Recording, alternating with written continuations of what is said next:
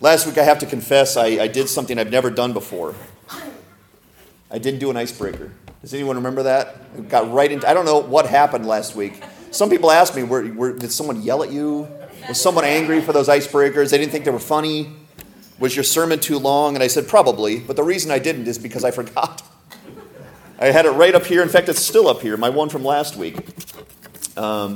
We're going to talk about the Holy Spirit this week. We're going to talk about a really important topic, but I do like to start with an icebreaker because it helps us relax a little bit, and you get to realize how incredibly clever and funny your pastor is. And humble. Thank you. Thank you, Estelle, keeping me in line there. We like humor here at Crossroads Church. I hope that's okay. I'm going to tell you 10 of the most powerful things in the world. Okay, think about what would be on your list. 10 of the most powerful things in the world. What would be on the top of that list? Well, I thought of 10. Number 1 is the will of a toddler. We have several toddlers in our house, and their will is very, very strong, unlike a power I've seen before. So the will of a toddler, if you've ever experienced it, you know what I'm talking about. That is a very powerful thing. Here's another one, the desire to sleep past your alarm. Has anyone ever experienced this, ever been rude to their alarm clock? No, you've set the alarm clock. Why are we angry with the alarm clock? The alarm clock's just doing what we programmed it to do. But for some reason, when we wake up, it's annoying, and sometimes the power to sleep past that alarm is very strong. Here's number 3. Your appetite while you're on a diet or on a fast, right? I don't know what it is. I could have eaten 4 hours before, but if I've started a diet or a fast, all of a sudden I'm incredibly hungry. And I have the need to cheat on that, even though I try not to. Here's another power that's really strong, is the magnetism of a perfectly white shirt with messy food or liquid. Now, I don't like wearing shirts this color because I know what's going to happen. There's going to find some liquid or some stain on it before I know it. That's a power you almost can't control. Here's number 5. Maybe some of you have experienced this as well. The urge to honk your horn or make some comment when there's a bad driver in front of you. I won't ask you to slip up your hand because I know you're all guilty. Because I'm guilty. That's a strong urge, is it not? Unfortunately. Here's number 6. The guilt you feel when a friend asks you to help them move. I like that little thing up there. It says, just a heads up that I consider you a close enough friend to make you help me move one day. So you want most of your friends, you want to stay just on the outskirts, okay? Not close enough that they ask you to help them move. Because that's a strong guilt feeling, isn't it? Would you please help me move? In fact, I asked you guys to help me move before I even knew you. I said, come unload my truck, and most of you showed up. So that means we're friends. How about this one, number 7? The urge to sing a catchy song when it's playing on the radio, right? I've done this in the grocery store. Anyone else? Okay, nobody else. That's awkward. When an 80s song comes on the grocery store, I just find myself singing it. I don't know what it is. There's something strong about that. No one else? Come on now. Yes, thank you. Thank you. I couldn't be alone. Here's another one that I've experienced, and some of you men have experienced this. It's the grip of a woman in labor.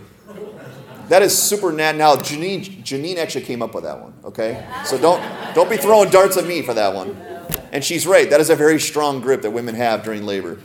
Very, very powerful. Here's number 9, the memory of a child or church member who has been promised something. Right? When you promise a child something, they will remember that no matter what you go through, that promise will come back, and you will have to keep that promise. It's a very strong thing. And here's number 10, the most powerful thing in the world, is the irresistible desire to inform the pastor of the errors he made during his sermon. Some of you can't resist. I want you to read those little 2 memes up there. It says, this is the look you give your pastor when he says he's going to wrap up the lesson 35 minutes ago. Why are you laughing? That hurts my feelings. Okay, here's another one. What an amazing sermon today, Pastor. I was praying for you the entire time. Now, we take note of those who are praying for us during the sermon. David, just teasing. There's some powerful things in the world, but at the top of that list, I hope you believe, is the Holy Spirit, correct? We're going to talk about the Holy Spirit today, and it is a very big, mysterious topic. The Holy Spirit is one of those topics that's so big and so grand and so complex that it seems intimidating to preach about. Because I have grown up in the camps, and maybe you guys did as well, where the Holy Spirit was either neglected, we didn't talk about him at all, or we misused the Holy Spirit, and the Holy Spirit was something that the Scriptures don't speak about. Today, what we want to do is simply stay within the pages of the Scripture. There's a lot of ways I could teach this lesson, a lot of rabbit holes I could go down, a lot of different ministries and denominations I could bring up. I'm not really going to do that today, okay? I'm not going to smear anything. I'm not going to take a stance against misuse of the Holy Spirit. I think there will be a time for that. But today what we're going to do is we're going to let the Scripture speak to us about this really important topic, the Holy Spirit. And I hope you'll join us. There are notes available if you want them to take notes. And hopefully you could stay with us, because we are going to jump around a little bit in Scripture like we've done for our last Foundations lesson. And there is a lot of content on the Holy Spirit. It's not ambiguous and it's not vague. The Scripture speaks very candidly about the Holy Spirit. And if you come to this passage in Romans 8, Romans 8 is one of those beautiful chapters full of God's promises to us. Paul says in verse 26 of Romans 8, he says this. He says, likewise the Spirit helps us in our weakness. Aren't you glad for that? If you're like me, you're weak. You have many weaknesses. And therefore, we need God's help through those weaknesses. And we are given a promise from Paul, from God himself, that the Spirit will help us in our weakness. For we do not know what to pray as we ought. But the Spirit himself intercedes for us with groanings too deep for words. Amen? When you don't know what to pray, when you don't know how to pray, it doesn't matter. Pray. Pray in the name of Jesus Christ, and the Spirit will intercede for you. He will make sense of it. He will show you how to pray. He will make that aware to God, your spirit and your longings within you. It says, and he searches hearts, and he who searches hearts knows what is in the mind of the Spirit, because the Spirit intercedes for the saints according to the will of God. Amen. I don't know necessarily how to best preach this today, okay? Now, I believe the Lord has been with me all week preparing this lesson, but I want to pause now, and I want to do that. I want to pray. I want to pray and ask the Lord to help me lay before you the proper things this morning, and I'm going to ask him for help to do that. So would you bow in prayer with me? Father, we come to you now, and you have told us that we can come to the throne of grace when we need help. And I believe I need help this morning. I believe we all need help, Father, to understand the right things about the Holy Spirit, to understand this profound power and resource that we've been given from you to accomplish your will. And Father, I need your help to preach. I need your help to speak and speak clearly about the truth of God. So I ask that you'd stand with me today. You'd open the minds and ears of those who are listening and encourage us all, Father, but teach us something today, something profound that would help us better utilize the Holy Spirit so we can walk in your truth. We can follow Jesus Christ. We can obey the commandments, and we can glorify your great name. Thank you for this lesson that you put before us today. We give you all credit and glory in Jesus' name. Amen. Now, we have a few goals in this lesson, but we also have a few goals in our church, and that's kind of the point of this foundation series, is we're laying before all of us the goals for Crossroads Church. And so the Holy Spirit is going to bring up some goals that we have for our church, and I'm going to lay before you these goals right now. We want the Holy Spirit to help us give our lives to King Jesus. For those who have, you understand the importance of that we are sinners by nature, and if we do not have Jesus Christ cleansing our soul and giving us new birth and new life, we call it regeneration, then we have no hope on the other side. But because of King Jesus, because of our Savior, we can have life with God. So our first goal is that the Holy Spirit would help us understand the need for Jesus Christ in our lives. Number 2 is to believe and proclaim the gospel. We have a dark community out there, one who desperately needs to understand the truth about the gospel. And therefore, we need the Holy Spirit to embolden us, because that can be a complicated, intimidating thing. Even for pastors, to go into the community and have to share the gospel with those who don't necessarily want to hear it, but who need to hear it. We need the Holy Spirit's help to believe and proclaim the gospel. Number 3, we need the Holy Spirit to follow Jesus and to obey his commandments as he taught us. And we're going to talk about that here in a little bit. We'll come back to that one. Number 4 is we need the Holy Spirit to help us resist the devil, because we have to resist him. We cannot run. We cannot hide. We have to stand. We have to fight, and we have to go forward. And we need the Holy Spirit to help us do those things. Finally, we want the Holy Spirit to help us glorify our great God in all things. And that was our last topic. how to glorify God's great name. And we cannot do that properly without the help of the Holy Spirit. So those are our goals for Crossroads Church, and even for this lesson today as we go forward. I want to start with some confusions about the Holy Spirit, because there are many. And I want to share these with you because these are confusions that I had for many years about the Holy Spirit. And the Bible, unfortunately, is very clear about these things. And I think the problem with the Holy Spirit is we often hear things that aren't in the Bible and assume they're true, instead of going to the Scripture to find out if they are true. And the first confusion I want to clear up, that maybe you have and maybe you don't have, is that the Holy Spirit is not an it, okay? The Holy Spirit is a person of the Godhead. He is part of the Trinity, as we call it, okay? God the Father, God the Son, and God the Spirit. He is a person, and that might sound like a small detail to you, but it's not. That's a very important detail. Because this is a person that we're seeking to honor, a person that is all about the glory of God, divine in nature. And we do not want to refer to him as an it or a tool. He does give us tools. But the Holy Spirit is a person that resides within all Christians. We will come back to that as well.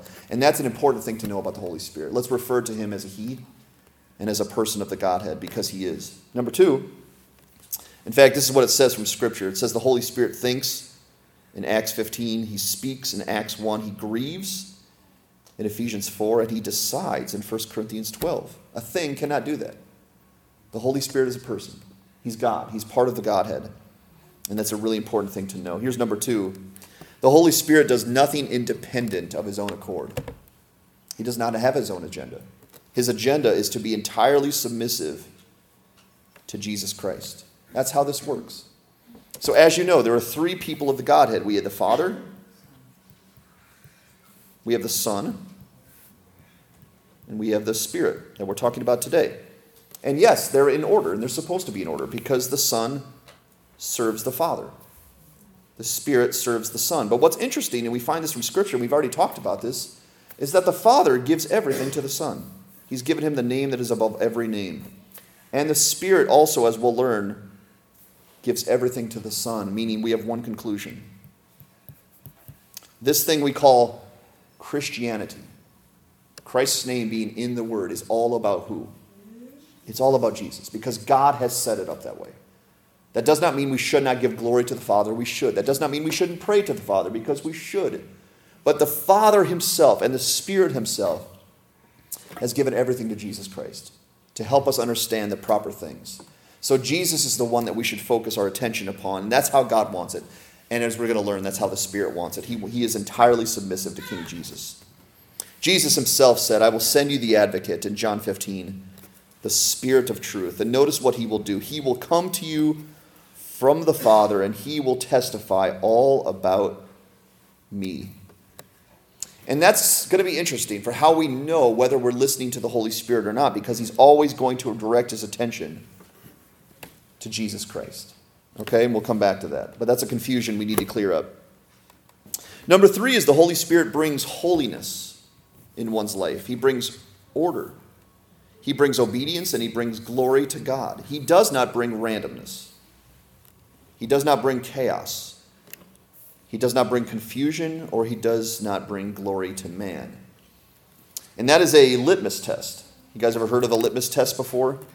I told you I was into chemistry for a while, which was a really weird season of my life. But I did really well in chemistry in school.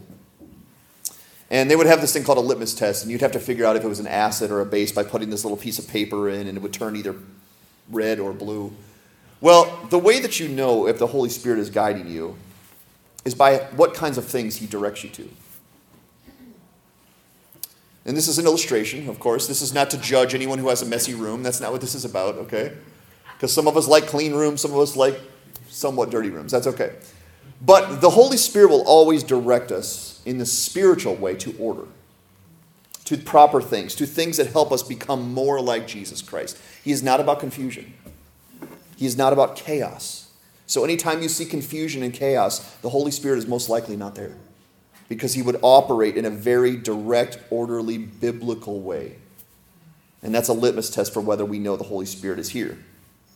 Number 4, confusion, is he can remove his ministry for a time from those unwilling to utilize his power for right purposes. Because you have to know this about God. He does not waste things. He does not waste his grace. He does not waste his Son. He does not waste his Holy Spirit. So if the Holy Spirit is given to those, and much like myself in my early 20s, I was misusing God's blessings. Those things were removed from me for a time so that I could get my eyes back on the right one, and then the Spirit can return to that person.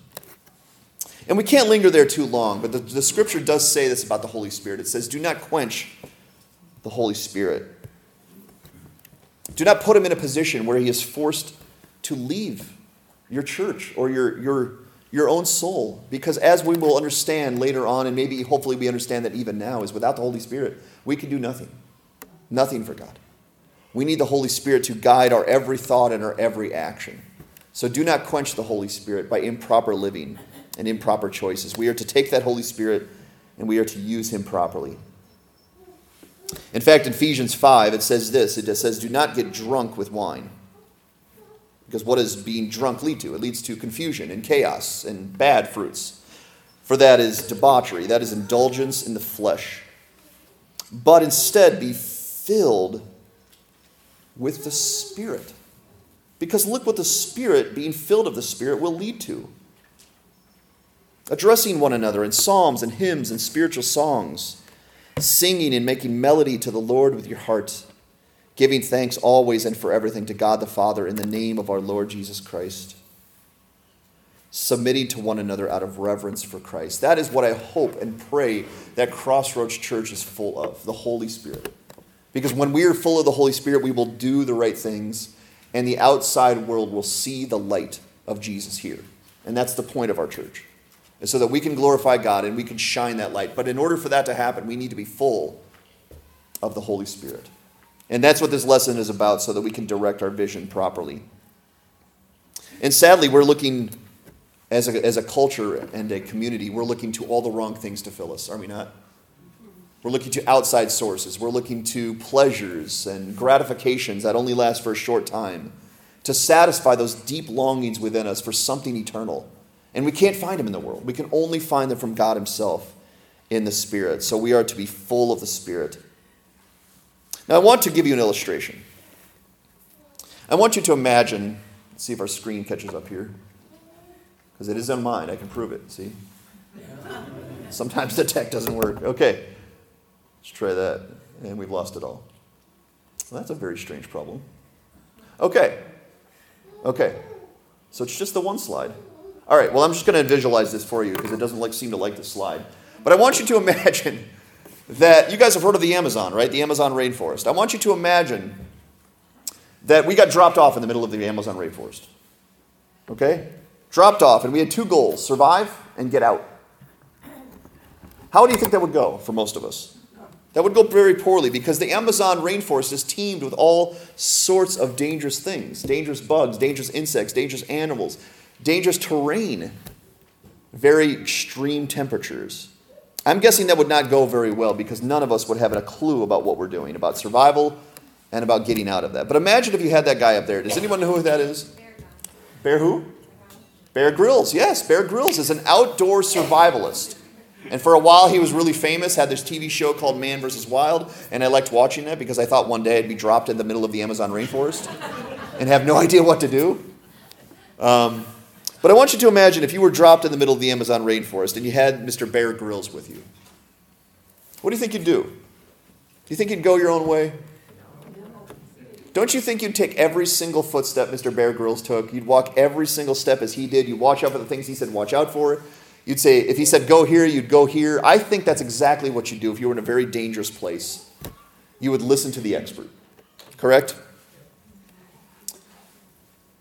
Let's see if our screen's going to catch up now. Well, in the Christian life too is teamed with dangerous things. And here's just a sampling of the things you will find along the way in the Christian journey. Temptation from the devil himself. Temptation to sin and to break God's commandments. You will find loneliness in the Christian life. You will find weakness, fear, despair sometimes, confusion often, persecution, and weariness. And you and I are supposed to follow Jesus Christ until the end, our very last breath. And the question is how? How are we supposed to do that? How are we supposed to follow the Lord Jesus Christ when all of these things are against us? And the answer is quite simple. We need someone to show us the way. We need someone to guide us. This is me on the left, even though the guy has hair and I don't. But that's me when I look at a map, okay? I look at a map like, what? What is that road? What is it telling me to do? That's why I'm thankful for GPS. Because the GPS talks to me and it says, go here, you dummy. And take a U-turn and don't do that again. But on the right side, you have what looks like the Holy Spirit could be guiding you to the right direction, okay? That's what the Holy Spirit does. It takes this and it helps us make sense of it. It helps us understand it. It helps us obey it properly. And without the Holy Spirit's influence, we cannot do what we need to do. All of those things against us, we will fail, we will falter, we will give up. But if we have the Holy Spirit, we will go on. The first thing I want to talk about today, and we have 3 points today. It's the person of the Holy Spirit, the power of the Holy Spirit, and we're going to end on did I say that wrong? The person, the power, and the purpose. We want to end on the purpose of the Holy Spirit. But today we want to talk about the person. Who is this Holy Spirit? Who is he? We've talked about how he's part of the Godhead. But Scripture speaks very clearly on this person. Now, if you remember Pentecost in Acts chapter 2, the disciples, Jesus had left them. He ascended back to heaven and he told them to wait in Jerusalem because the Holy Spirit was going to arrive. And so they obeyed Jesus and they were in the upper room and they waited for the Holy Spirit, and then like a rush of water and a powerful wind, the Holy Spirit came into the room. And it was this profound thing, and it said these tongues of fire were above their heads, and the Holy Spirit came and it started giving them utterance. It started to help them speak in languages they had never known before. And they started to speak about the works of God in these languages that other people in the community knew. They started to hear the works of God because the Holy Spirit started to help them. That was God's influence upon those weak, feeble, frail people called the apostles. And thankfully, because of the Holy Spirit coming to those people, we have an entire book called the Acts of the Apostles. Hopefully you've read that book. If you haven't, take time to read that book, because when you read Acts, you come to one conclusion. Those men are not capable of that on their own. They can't do that on their own. Nor can I do what I'm doing on my own. Who gets credit for all of these great acts in the Scripture? God does. Namely the Holy Spirit. And so when you see Peter and James and John and Paul and the other apostles doing amazing things for God. In fact, there's one time that I believe Peter was passing by people and his shadow, do you remember this, was healing sick people. He's walking by sick people and his shadow was healing them. That's how profound the work of God had been on the apostles' lives. But of course we know they don't get credit for that. God's power was upon these people. And therefore that's what this church needs as well. If Crossroads Church is going to go to places that only God can bring us, we need God to direct us there. Amen. God to empower us there. And that's what we're going to pray for, and that's what we're going to ask for. Is for the Holy Spirit to influence this church in a way we cannot take credit for. Now, sometimes you will see this in TV, media, and movies. You'll ever see that before? You ever see the two little people on their shoulders? You got the little devil creature saying, do something bad. And the little angel creature saying, no, don't do something bad, do something good. I don't know. Who made that one? That one's weird. It says, Pastor Todd is a dweeb. That's the devil saying. The other guy's saying, no, best thing since sliced bread. Sometimes this is a silly way for how we depict these voices inside our head, right? And I know if you've been in the Christian life long enough, you know what this experience is like. You will get messages sent to your brain. Now, they're not audible generally. Generally, they're just internal, in your mind. And often they will influence you. They will tell you things that could be true or could not be true. But the Holy Spirit is directing these messages to our heart. And the only way that we can have the Holy Spirit is by believing in Jesus Christ and following him with our lives. And when we have that Holy Spirit, he's sending those direct messages from God, from his word, that we'll talk about here in a bit. But there's also another spirit. And he doesn't have horns or a pitchfork. I don't know why people do that. But he's also sending messages to the brain and to the heart. And our goal is to figure out which one is right and which one is wrong. And so we need help. And thankfully, we are not left alone. We are given the Scriptures. The Scriptures are how we decide and how we decipher who those voices are and who we should listen to. Because the spirits can be very, very complex, very wise in how they speak, very deceiving if they're wrong spirits. So we need to understand the right spirit, and we need to be full of the Spirit. In John 16, Jesus said this to his disciples. Now you have to understand, at this point, Jesus had been with his disciples for 3 years. Okay, and he was about to ascend back to heaven. And I want you to picture yourself one of these disciples. Jesus had been with you. Now he died, and it looked grim. And then 3 days later, he rose from the grave, and everything looked like it was back on and great again. And then Jesus told his disciples that he was going to leave them. And I want you to imagine hearing that from the Lord Jesus Christ, saying, I'm about to leave you, and you're about to take the mantle and the torch from me and continue my work on, and feeling very nervous by that, going, Jesus, please don't leave. Please don't leave. We've had your influence. We've had your teaching. We've had your protection. You cannot leave. I can imagine being very nervous by that prospect. And then in verse 7 of John 16, Jesus said this, nevertheless, I tell you the truth. It is to your advantage that I go away. Now, how can that be possible, Jesus? How can that be possible that you're going to leave us? You're going to actually ascend back to heaven 40 days after you rose again, and you're going to leave us and we're going to be on our own. How can that possibly be an advantage? Well, Jesus says this is how. For if I do not go away, the Helper will not come to you. But if I go, I will send him to you. And when he comes, he will convict the world concerning sin and righteousness and judgment. Now, for 3 years, these disciples had Jesus next to them many parts of the day. Jesus would talk with them. Jesus would fellowship with them. Jesus would guide them. Jesus would show them amazing miracles before their eyes. And you thought that couldn't get any better. It couldn't get any better than having physical Jesus next to us for several periods of the day. And then Jesus says, on the contrary, when I leave this earth, things are actually going to get better. Because I'm going to go from being next to you several periods of the day to being inside of you through my Holy Spirit every single moment of the day. Not next to you, and not next to you occasionally, but with you in your heart every moment of the day. And when I send the Helper, you will notice. The Helper will take over your life in a way that you couldn't even imagine. And so when you see the book of Acts and when you read these stories, you understand that what Jesus said is true. In fact, Jesus said, you will do greater works than even I did.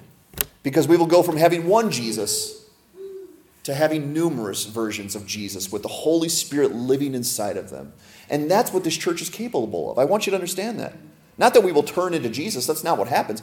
But we are going to be influenced by Jesus, by having his Holy Spirit within us. And therefore we go from having one Son of God upon the earth to numerous because he lives and dwells within us. And therefore we can make a greater impact on this earth than even one Jesus could. And Jesus himself said that. So he says, it's to your advantage, disciples, that I go away, because I will send the Helper. And when the Helper comes, he will do three things. He will convict the world concerning sin, righteousness, and judgment.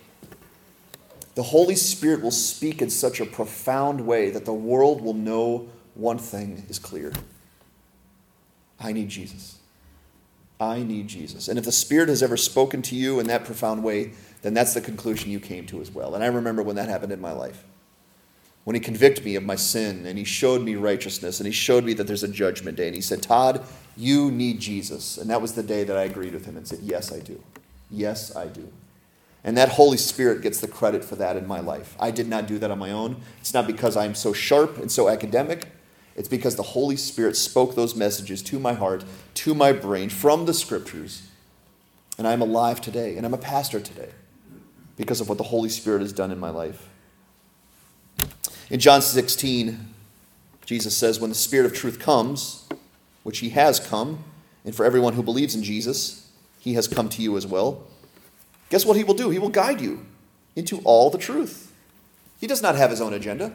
His agenda is made very clear. He guides you into everything that God has already told you. For he will not speak of his own authority, but whatever he hears from God, he will speak. And he will declare to you the things that are to come. Do you notice that? The Spirit is to stay in his lane. He is supposed to remind you and share with you the things that Jesus has already told you. The things that God has already made clear. He will glorify me. And who's speaking here? Jesus. That's the Spirit's job, to glorify the Son. That's his primary job in all that he does, is to make much of Jesus, to point people to Jesus. He will take what is mine and he will declare it to you. And therefore we have our model once again. We have the Father, we have the Son, and we have the Spirit. The Son serves the Father, the Spirit serves the Son, but the Father gives everything to the Son, and the Spirit reminds us of what the Son says, and we come up to one conclusion: follow Jesus in all things. And that's very crystal clear in the Scripture. And that's very easy then. That's very simple. We don't have to divide our attention from three persons in the Godhead. They all make it crystal clear. Follow Jesus Christ. And the Spirit will remind us of that here today. In fact, in Hebrews, the writer of Hebrews says, I have a helper. And guess who the helper is? The Lord is my helper. Now, how can that be true? Because Jesus is not here any longer. How can the Lord possibly be still helping us? He is seated, according to Hebrews, at the right hand of the throne of God in heaven right now. Seated. And yet the writer of Hebrews says, but the Lord is my helper. That is true because the Holy Spirit is that helper. And therefore, because he is that helper, who are we helped by? The Lord himself.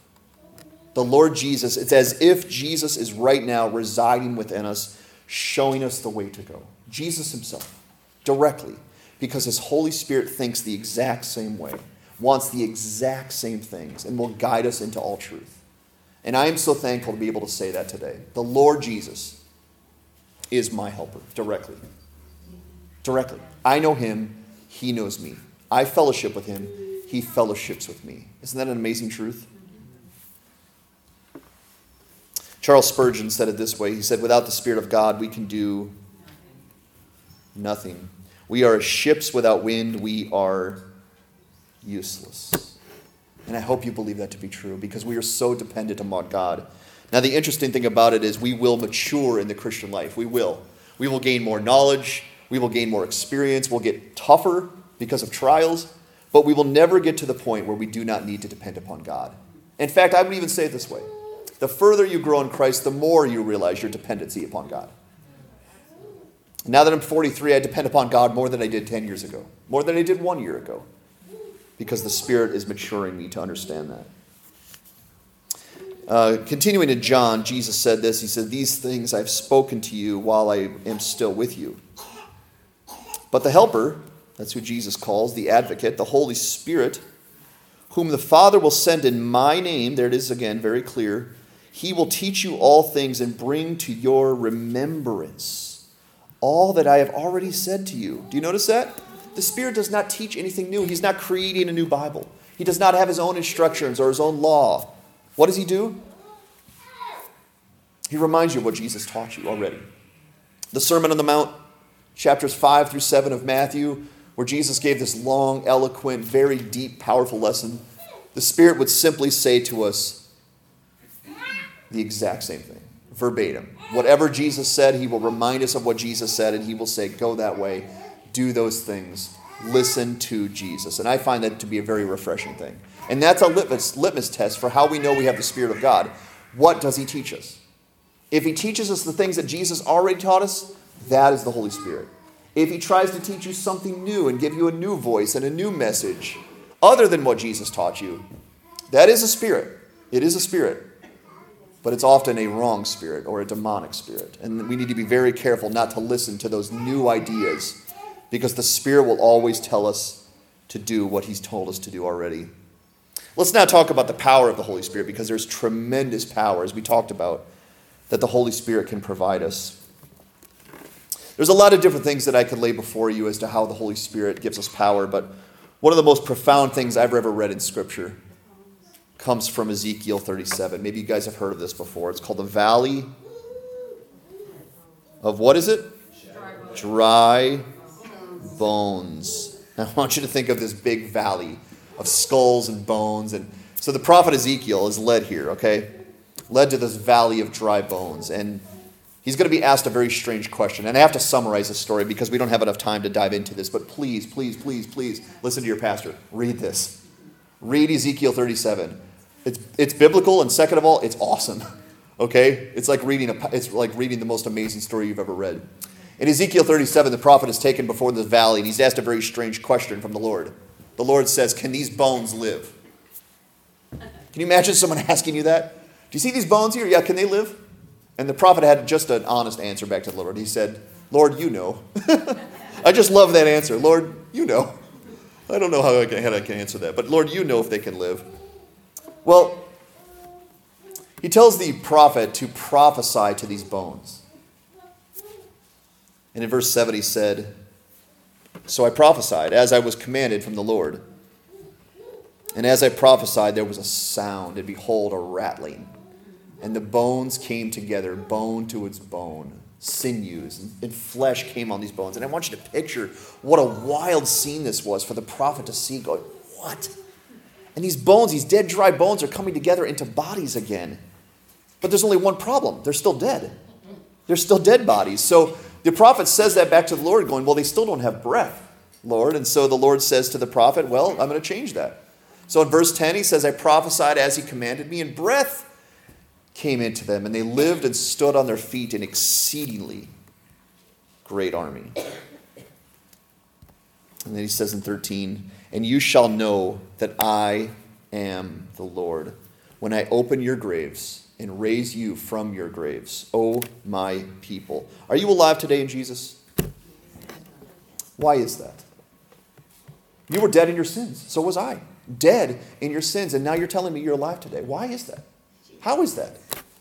The Lord Jesus Christ brought sinews and bones together and put breath back in your lungs. And then he says in verse 14, and I will put my spirit within you, and you shall live. I will place you in your own land, and you shall know that I am the Lord. You will not take credit for this life. You will know the only way I could have life today is because God himself has given it to me. I have spoken, the Lord says, and I will do it, declares the Lord. And I want to let you know that is the philosophy for Crossroads Church right there. The Lord has said it, and the Lord will do it. Amen? Amen. Now, we have a duty to do. All of us have a duty to do, and we will do our duty together. But we need to know at the bottom line, at the end of the day, it is the Lord who spoke and the Lord who will accomplish it through his people. And we have a New Testament example of this too. If you remember, Lazarus, the friend of Jesus, died. And by the time Jesus got to Lazarus, he had been dead how long? 4 days. In fact, so much so that Jesus says, I want to go to the tomb and I want you to roll the stone away. And they're all like, that's a bad idea, Jesus. He's been dead 4 days. He's going to be stinky. That's not a good idea. I understand what you're trying to do, but the ship sailed. He's been dead. And then Jesus Christ said, obey me. Roll the stone away. And then he yells into the tomb, Lazarus, come out, or Lazarus, come forth. And what happened? The dead man came out. The dead man emerged from the tomb, and he's wrapped in all these burial clothes. And Jesus says, take those dead clothes off of him. He's alive now. It's the same story. How did Lazarus live? Lazarus lived because of the very words of God. Lazarus was dead. He heard the word of God. He was awakened. He was alive again. And that's how you and I are alive today.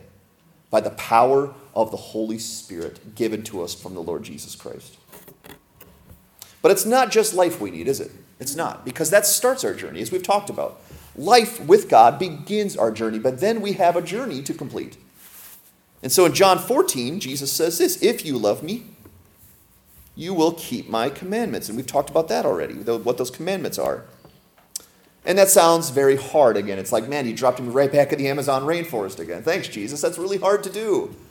But Jesus goes on in verse 16. He says, but I will ask the Father, and he will give you another helper. And there's our Holy Spirit, to be with you until the end of your life? No, forever. The Holy Spirit will be with you forever, even the Spirit of truth, whom the world cannot receive, because it's only for believers.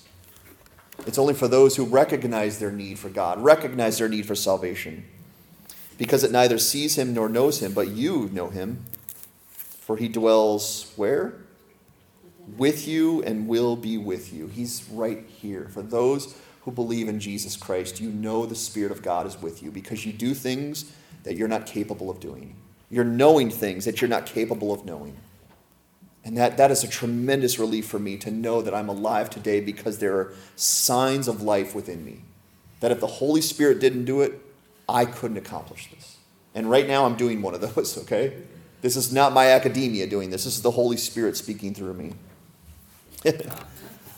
Now, here's a picture. Now, I was able to find a picture of you before the Holy Spirit and you after the Holy Spirit. Isn't that great?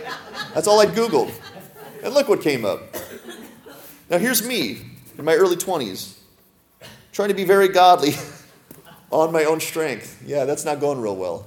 Although I looked the part, don't I? I looked very Christian. And now here's me given the Holy Spirit, able to accomplish so much more. And yes, that's a silly picture. That's not actually what it is.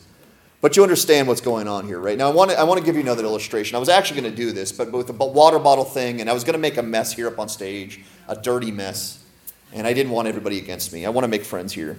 So instead, I'm going to illustrate it, okay? I want you to imagine if there was a really big mess up here on the stage. And I was actually going to do this. I should have done it, but I'm just going to illustrate it today. I was just going to put a really big mess up here, and I was going to bring a vacuum out, and I was going to clean it up. Because Sue likes that. Sue likes when the building is clean, and I like the building when it's clean. But I was going to do one strange thing. I was going to leave it unplugged. And I was going to vacuum as much as I could over that dirt and see what happened. Do you think I'd be very successful? Because you can't vacuum without power, can you? You can't vacuum up a mess without the power that comes from the outlet. Well, I want to make one thing very, very clear. We cannot do what God has called us to do without the Holy Spirit. We cannot. We will simply be running in place. We will be running like a hamster on a wheel going nowhere. So in order to accomplish the things that God has given to us, which are lofty goals, I mean, they really are, to be like Jesus, in all things to think like Jesus, to reach the lost, to obey the commandments of God. How are you and I supposed to do that? The answer is we cannot, unless we have the power. And once we have the power, we can do all things. We have one thing to finish on before we close, and that is the purpose. Why the Holy Spirit? What's the goal with the Holy Spirit? To just be powerful individuals? To just know that God is living within us? I mean, what is the purpose of having the Holy Spirit? That's what we want to close on today. In John 16, he says again, he will glorify me, Jesus, for he will take what is mine and will declare it to you. He will do exactly what Jesus has taught him to do, exactly what Jesus has taught us to do, so that we know where to go and what to do. Now, we've used this as an illustration before, but what mountain is this? I heard it. Mount Everest. Mount Everest. How tall is Mount Everest? Does anybody know? It's big. Someone nailed it. It is big. It is very big. In fact, it is 29,000. Oh, that's messy. 29,000, like 28 feet or something like that. Okay, it's really big. Now, does anyone know how big Mount Washington is? 6,000, which is really big. That's a big mountain. In fact, when I see Mount Washington, I'm like, you're so big. But in comparison to Mount Everest, we're talking like that. I don't even think I can see that. But it's really small, right, compared to Mount Everest. Now, it's a very big mountain, but when you have to put four of them on top of each other to get to Mount Everest, you can tell Mount Everest is a monster of a mountain. And people tried to climb this, and some are successful. But we've compared the Christian life to scaling Mount Everest, because right here at the top is something truly tremendous. Yes, a base camp is salvation. That's also tremendous. But at the tip top of this summit is something truly, truly remarkable. Christ-likeness. And guess what? Every single person who is saved is commanded up that mountain. Go up. Keep going up until you get there. And don't stop. Don't look back. Don't linger. Keep going up this mountain. And the problem is when we all hear that, and I remember teaching that for the first time and everybody going, yeah. How can we do that? Pastor, that's very discouraging. But here's the point. Once again, we can't. Unless God himself, who has designed the mountain and who has scaled the mountain on his own strength, gives that strength to each of us. And then not only can we get up the mountain, we will and we must. And we will scale a mountain that we really have no business being on at all, let alone getting to the summit. But we will do so, and we will, when we get there, because we will get there by God's strength, we will all say the same thing. To God be the glory. Great things he has done. I could not scale that mountain. In fact, I could not even be at that base camp without Jesus Christ. But with Jesus Christ, I not only got to that mountain, but I went up that mountain. And I'm right now, and many of you are with me, are scaling that mountain together by the help of the Holy Spirit. One more thing that the Holy Spirit is likened to, if you remember the temple, The temple was a building constructed so that God could meet with his people. And it had, again, be very specific, built according to very precise instructions. And it had to be done very properly. Okay, not anyone could just bust into the temple and worship God. You had to go through very specific sets of instructions. And if you wanted to get into the Holy of Holies, most likely you couldn't, because only the high priest could go in there. But then the temple was done away with, and it was replaced. And Paul in 1 Corinthians 6 says this, "Do you not know that your body is the temple of the Holy Spirit within you, whom you have from God?" Have you ever considered that? Have you ever considered your body to be the temple of God? That we don't need a temple anymore? We meet here in a storefront, and that's okay, because we don't need a temple anymore. Why don't we need a temple? Because we have the Holy Spirit right here living within us. And then he gives us very interesting instructions. He says, "You are not your own, for you were bought with a price. So glorify God in your body, which is the new temple of God." This body that we've been given is not ours. It's not ours to do whatever we want to with. This body, this church building, these gifts, these abilities, these monies, everything that God has given to us is on loan. We are managers of it. That's all we are. Managers, stewards of this. And we are commanded to do with them according to the will of God. And thankfully, we have the Holy Spirit living within us to help us with that task. We don't have to go get him. We don't have to make an appointment like you do with Pastor Todd. Isn't that the great thing, that you can simply talk to him today, right now, in your seat, as soon as you get home, on the way home, before bed, as soon as you wake up, you can get with the Lord himself and say, "Lord, I need your help to accomplish your will," and he will help you. So we don't need the old temple, because our body is the new temple of God. And that's a tremendous relief to us. I hope it is. Because back in the day, it was a very difficult thing to get with God and to worship God. And now we can do it with great, great ease. The last thing we're going to end on is this. Our last purpose is not only to get up this mountain that God has called us to, but to bear fruit.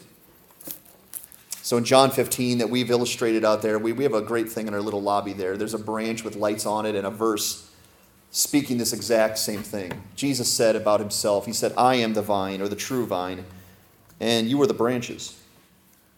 Now whoever abides in me, and I in him, he it is that bears much fruit." Now what is this fruit he's talking about? Well, we've already talked about it in our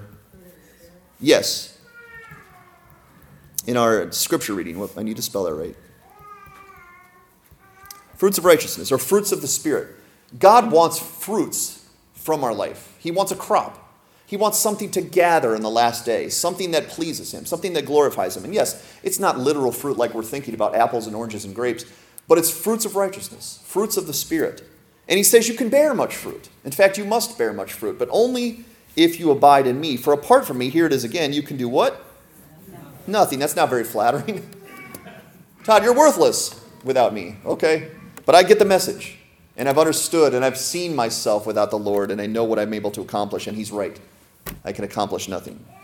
He says, if anyone does not abide in me, he is thrown away like a branch and withers. And the branches are gathered, thrown into the fire, and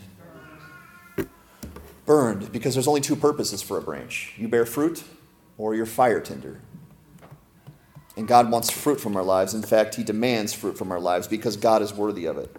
And so here we have the picture of what he's telling us. If Jesus is the true vine, this is us, the branch, and these are the fruits that God wants. Now, if you take this branch and you sever it, what can the branch produce? Nothing. There's no nutrients. There's no life getting to it. But if it remains in the vine and remains connected to Jesus, it can bear all kinds of good fruit. And here's the purpose of the Holy Spirit. And this is how we're going to end today. And this is the passage we just read from our scripture reading. Paul says to us in Galatians 5, "But I say, walk by the Spirit, and you will not gratify the desires of the flesh," because that's bad. That's against God. That is negative fruit. "But the fruit of the Spirit is" what? Love, joy, peace, patience, kindness, goodness, faithfulness, gentleness, self-control. Against such things there is no law, or is no need for the law. And those who belong to Christ Jesus have crucified the flesh with its passions and desires. And I mean to cross that out. If we live by the Spirit, If we understand the need for the Spirit, we have one thing left to do. Keep in step with the Spirit.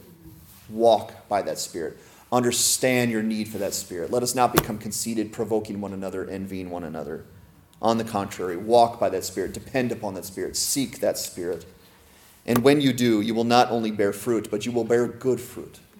Good fruit that is pleasing to God, something that God is glorified by. When he goes to see your life and he sees the marks of Christ upon your life, and he is glorified by the good fruit, because the only other option is bad fruit. Fruit that you were not connected to Jesus Christ.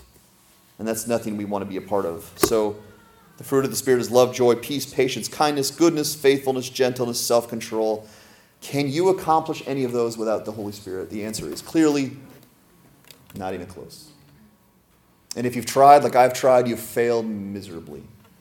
You can produce fruit, but there are all kinds of bad fruits. But if you want to bear the fruit that God expects from your life, you must abide in Jesus Christ by the Holy Spirit. I'm going to race through these because we're long on our time today, but I want to leave you with instruction. I'm going to leave you with application, how to walk in the Spirit of God, okay? If this is something you understand and something you believe and something you agree with, which I hope is 100% here today, how do we walk in the Spirit of God? There's 5 things. Number 1, realize your help for him. That's simple. Realize you need him. Realize that apart from him, you can do nothing. Don't be this guy, okay? Don't be that guy, okay? That's not going to go well. I've spent many years trying to accomplish the work of God on my own strength. It's a very miserable process, and I went nowhere. So recognize your need for the Holy Spirit and pray for it. Spend time with God. Stay near the Spirit. In fact, that leads us to our number 2. If you want to walk in the Spirit of God, discipline yourself to exercise. And I'll say this spiritually. Okay?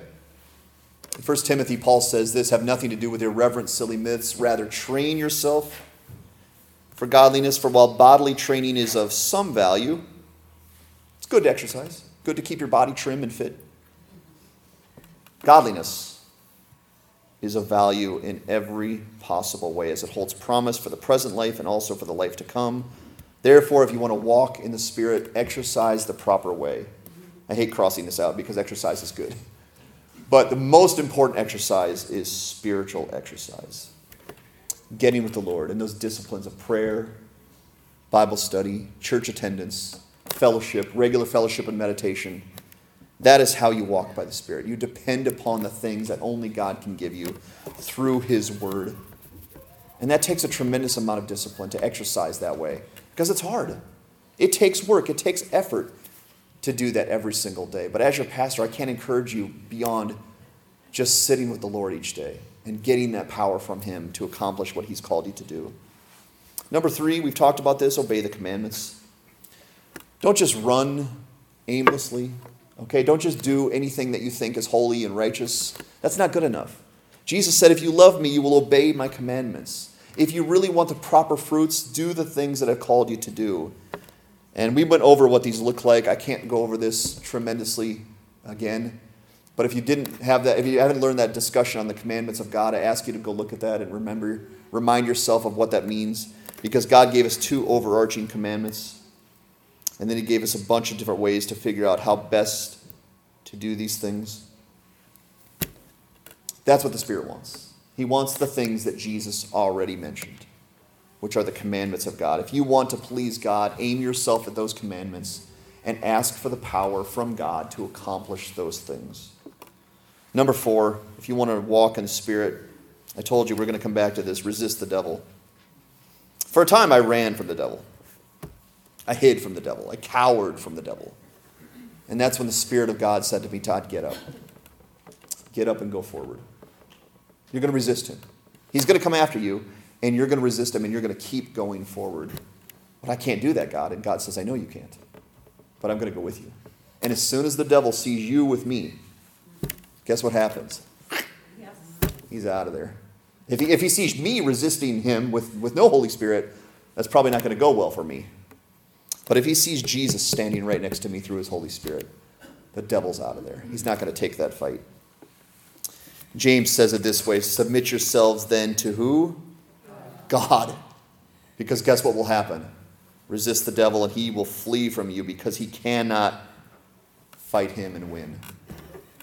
So stand with God, depend upon the Spirit of God, and the devil himself will run away from you. And the last one is very, very profound, but also very simple. Stay near Jesus.